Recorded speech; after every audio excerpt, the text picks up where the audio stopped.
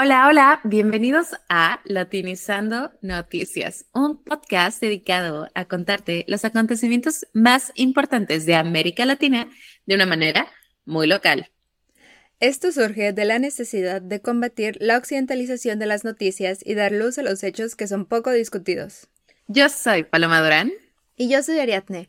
Los dejamos con el episodio número 19. ¡Yay!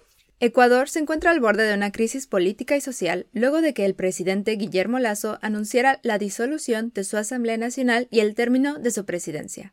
Ahora, el país tendrá que votar por un nuevo gobierno en elecciones tempranas. ¿Qué llevó a que esto pasara? Entérate en el episodio de hoy. Y también quédate con nosotras para saber más sobre las noticias de la semana.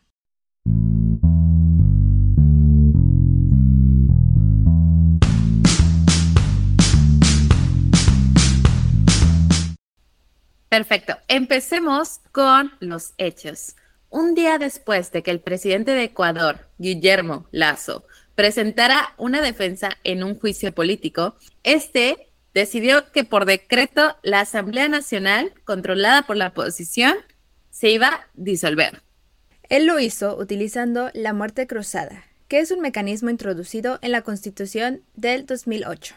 Este mecanismo le da la facultad al presidente de disolver la Asamblea Nacional para convocar a nuevas elecciones presidenciales y legislativas. De ahí el nombre de Muerte Cruzada, pues el presidente y la Asamblea pierden sus posiciones. Este recurso solo se puede utilizar una vez en los primeros 3 años del término del presidente y nunca antes se había aplicado. Y de hecho los analistas lo veían muy poco probable que Lasso fuera a utilizarlo.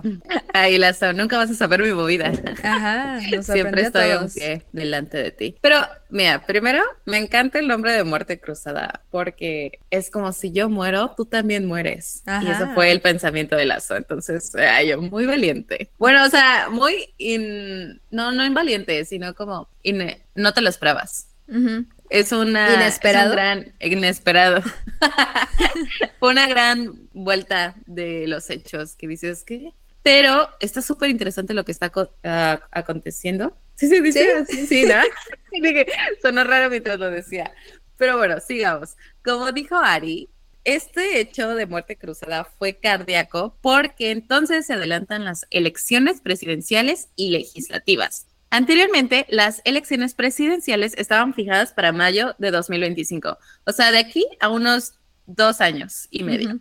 Pero ahora, debido a la medida, Lasso solo podrá gobernar por 6 meses. En este tiempo, el Consejo Nacional tuvo una semana para convocar elecciones, el plazo termina de que mañana, y asimismo deben de hacerse estas elecciones en máximo 90 días. Entonces, los nuevos legisladores y presidente o presidenta terminarán los mandatos de Lasso y de los legisladores destituidos. O sea, de hecho terminan, haz de cuenta, son las elecciones. Hay ganadores y ellos van a terminar el sexenio o bueno, el gobierno que a Lasso les suponía que tenía que terminar. No va a ser como cuenta nueva. Más bien van a terminar lo que Lasso no pudo. Van a estar ahí hasta el 2025. Exactamente. Uh-huh. Y bueno, Lasso ha dicho que este decreto es democrático y constitucional y afirma que lo que quería era devolverle al poder a los ecuatorianos y ecuatorianas. ¿Sabes? Dijo, si no soy yo, que el pueblo elija. Uh-huh. Sin embargo, algunos legisladores y personas han denunciado que el decreto es inconstitucional y que debería de ser negado por la Corte. Sin embargo, la Corte Constitucional ya rechazó esta semana pasada las mociones de la oposición, que, como ya lo dijiste, decía que el decreto de Lasso no era constitucional. Y otro detalle aquí es que solo hay 3 causas por las que el presidente podría disolver la asamblea, y las primeras 2 no las vamos a explicar, pero en general se puede decir que tratan de que la asamblea no permita al presidente dirigir el país, y la tercera, que es la causa que Guillermo Lasso utilizó en su argumento, es cuando hay una grave crisis política y conmoción interna.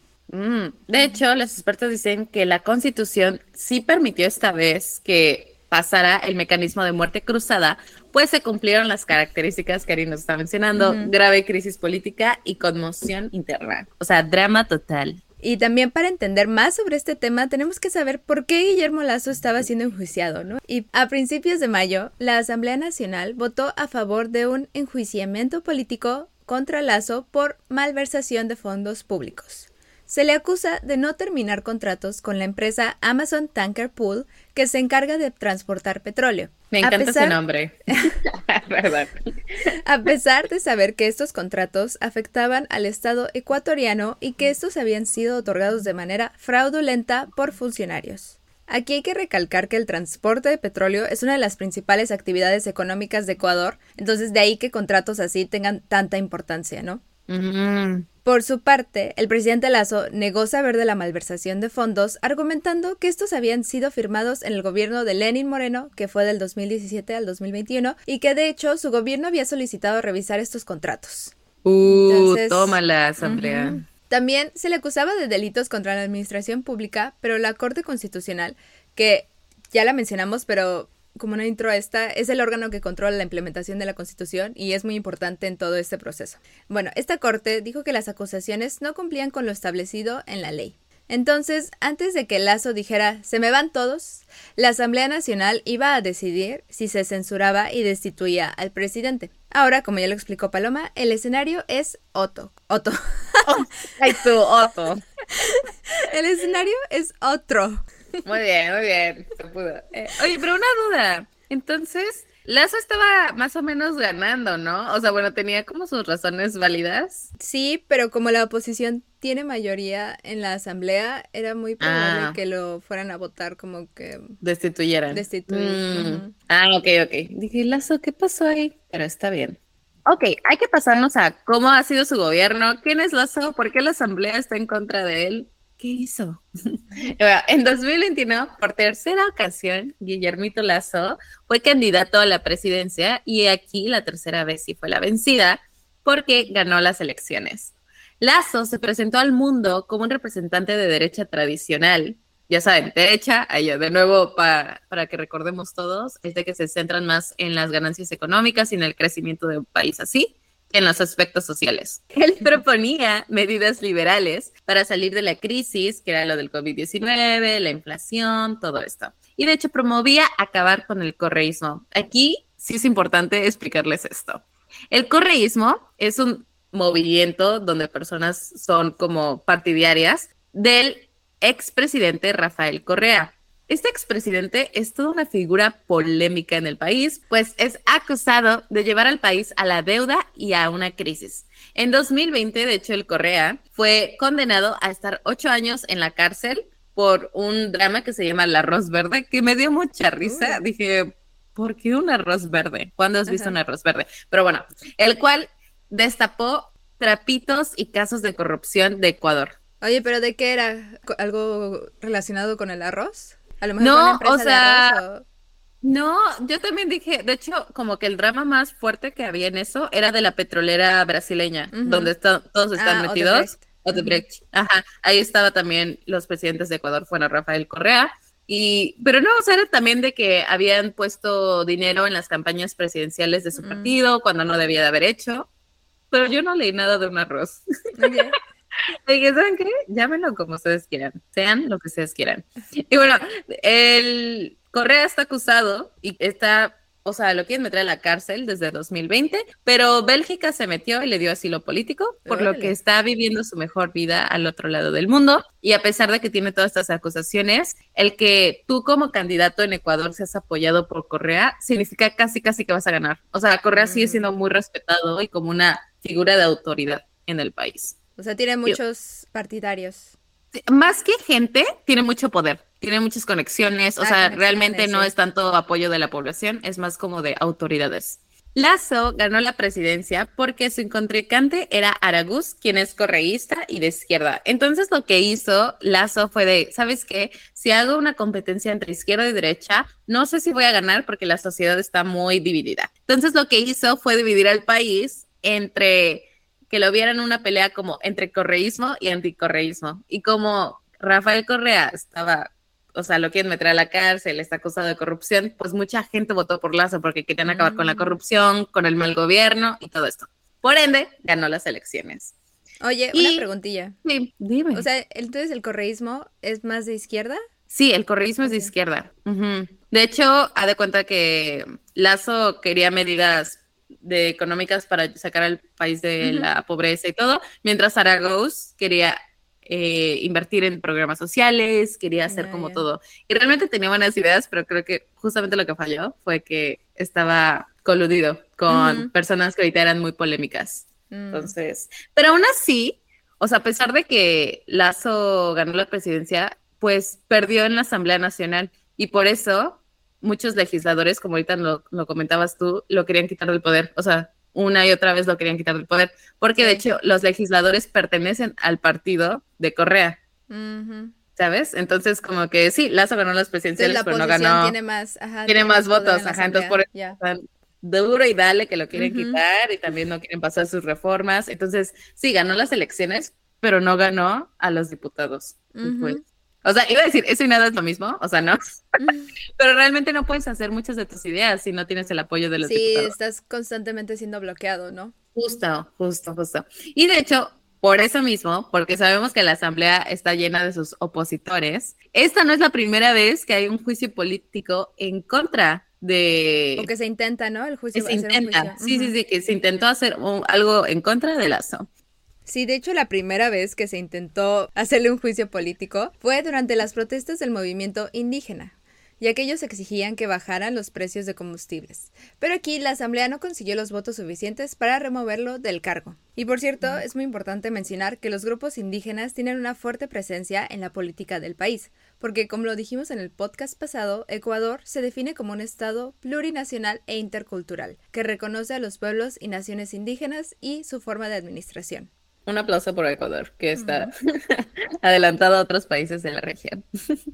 Sí, me parece que solo son Ecuador y Bolivia en la región, quienes se denominan como estados plurinacionales. Creo que, bueno, Chile no quería. sé. ¿Chile quería? Ajá, y por eso fue una de las razones por las que su constitución... Siento que México es plurinacional, no lo hace en la práctica, pero en la constitución sí dice que es un país plurinacional. A ver, mira, mientras tú nos explicas más, yo voy a buscar si México es plurinacional. Exacto. Ahora vamos a hablar un poquito más sobre qué se ha logrado bajo el gobierno de Guillermo Lasso. Y en su discurso de defensa, Lasso dijo que en su gobierno se ha logrado mayor estabilidad económica, mayor inversión en salud, educación y viviendas. Y aquí algunas de las cosas más puntuales han sido que se ha aumentado el salario mínimo en $25 por año. La moneda oficial de Ecuador, por cierto, es el dólar americano. Ecuador también tiene la inflación más baja en el continente proyectada para este año. Y también tenemos que mencionar la política ambiental, que es considerada el mayor canje de deuda por naturaleza en la historia. Y en términos simples, esto significa que Ecuador dice, oye, redúceme la deuda y yo garantizo que parte de ese dinero será usado para proteger a la naturaleza, en este caso, una reserva marina en las Islas Galápagos. Pero no todo ha sido tan bueno. Desde que Lasso llegó al poder, la inseguridad ha aumentado y, queriendo pagar deudas del país, su gobierno ha sido austero en el gasto público. Y asimismo, como ya lo mencionamos mucho, la oposición no ha permitido que Lasso haga reformas que, de acuerdo con él, atraerían a la inversión privada. Mucho interesante lo que ha hecho Lasso en su gobierno. Pero yo tengo la respuesta de México. A ver, dinos. O sea, es que dicen que todavía, o sea, el país es pluricultural, lo que quiere decir que reconoce a sus pueblos indígenas, México. Pero que se vuelva plurinacional sigue siendo una deuda que tiene el gobierno. O sea, han estado trabajando desde el 2021, pero no lo han logrado hacer. Entonces, tenías razón, solo es Bolivia y Ecuador. Dato curioso. No, de nada. Vámonos de regreso a Lasso. Como lo mencionó Ari, el gobierno de Lasso ha sido súper turbulento porque a pesar de que la economía ha sido buena y de hecho es muy aplaudida por su baja inflación, existe una ola de delincuencia relacionada con el narcotráfico que, como dijo Ari, ha subido la violencia y con ello las tasas de homicidio. Por lo que la aprobación del presidente Lasso en febrero de 2023, o sea, hace unos 3 meses, ¿sí, no? Sí. Fue de casi el 13%. 1.3. O sea, súper bajo. Nadie lo quería ahí, al parecer. Esto es porque, pues, justamente no ha podido poner las reformas, como dijimos, la asamblea se las traba, y luego la violencia, pues, no le ha ayudado mucho. ¿Qué pasará en el futuro? Entonces, tenemos que preguntarnos. Los analistas han advertido que esta disolución de la asamblea puede desencadenar grandes protestas en el país. Varios movimientos indígenas, colectivos y otros grupos ya han dicho que se van a movilizar. Esto haría que el país se sumergiera más en una crisis social y política. Creo que algo muy interesante que voy a decir es que yo estaba leyendo que muchos analistas decían, Sabes que el movimiento de Lazo fue muy inteligente porque está evitando que pase algo como lo que pasó en Perú, que básicamente, porque muchos dicen, Lazo se dio como un golpe de estado porque destruyó su propio gobierno y a los legisladores, y podría ser como un escenario muy parecido al de Perú, que es que, pues, hay literal una crisis política y social increíblemente grande. Pero, Entonces dijeron, ujú. ay tú, no. No, no, sí, justo, No, se sí, hablaba dijeron mucho que de era la muy diferencia. inteligente. Ujú. Ujú. Pero aquí la grande diferencia entre Perú y Ecuador es que Ecuador sí tiene los instrumentos legales que permiten que el presidente haga esto, mientras que en Perú no se tenía Ujú. este instrumento legal que permitía al presidente disolver a la asamblea. Ujú. Esa Ah, es la está gran súper diferencia. interesante. Sí. Sí, o sea, no, pues sí, justamente con eso se quita muchas acusaciones de no democracia y de que está un gobierno malo. Entonces, ok, Ujú. tiene mucho sentido. Pero sí, os estaban diciendo que, o sea, literal Lazo lo hizo todo bien, por pluma, por papel, entonces que Ujú. probablemente se evitó una crisis de que un gobierno quiera dar un golpe de estado, él mismo a sí mismo, ay, él Sí. golpeándose. Sí, o sea que realmente fue una buena movida. Estrategia, Sí, ya. sí, sí. Ujú.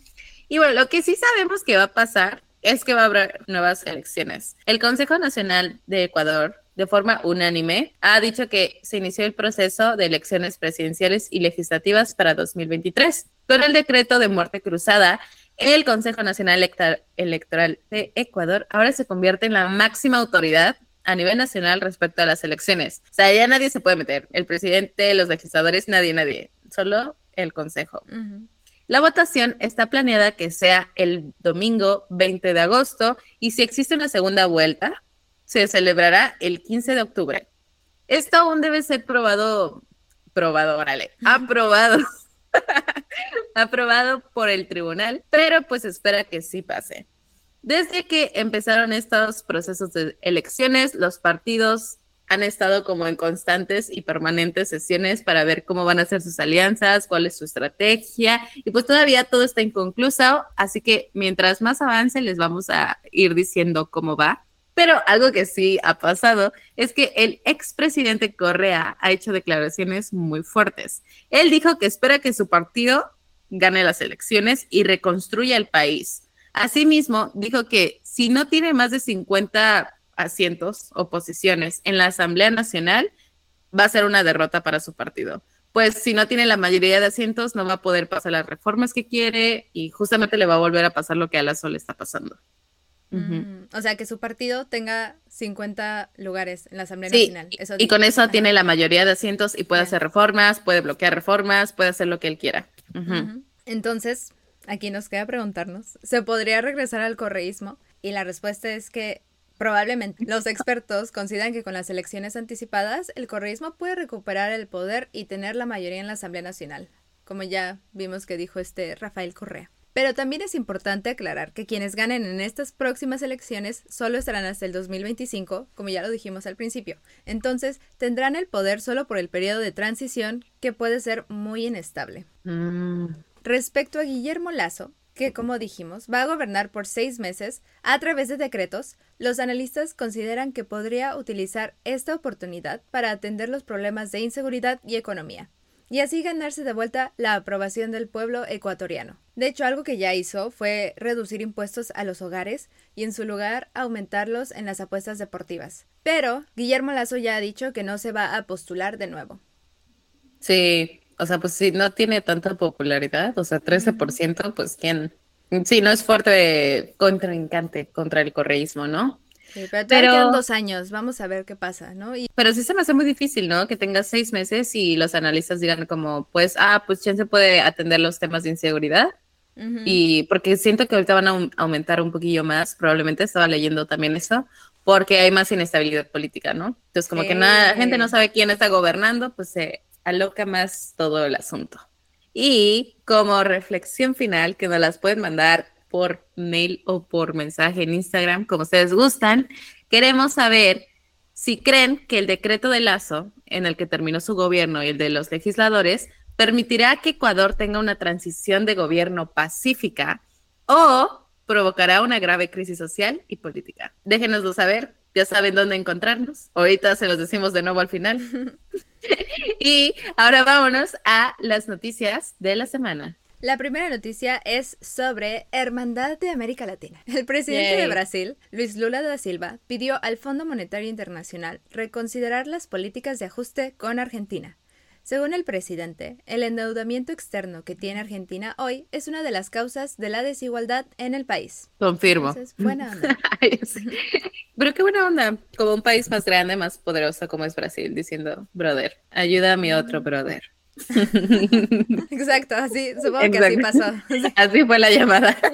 Ahora vámonos a la segunda noticia que sí no está feliz. En la madrugada del lunes pasado, en México, un autobús que transportaba migrantes de América Central y del Sur fue secuestrado en Matehuala, San Luis Potosí. El secretario de Defensa Nacional, Luis Crescencio Sandoval, informó que 49 de los 50 migrantes que fueron secuestrados ya fueron localizados. Y no es la primera vez, pues otro grupo de 121 inmigrantes fue secuestrado en abril y para su liberación se pedía dinero. Por esas razones, el gobierno ha dado a 48 de los 50 migrantes que fueron secuestrados esta última vez tarjetas de visitantes por razones humanitarias, lo cual no les da una protección extra, pero los permite localizarlos y saber dónde están, de dónde son sus familias, como para tener un mayor control de esas personas.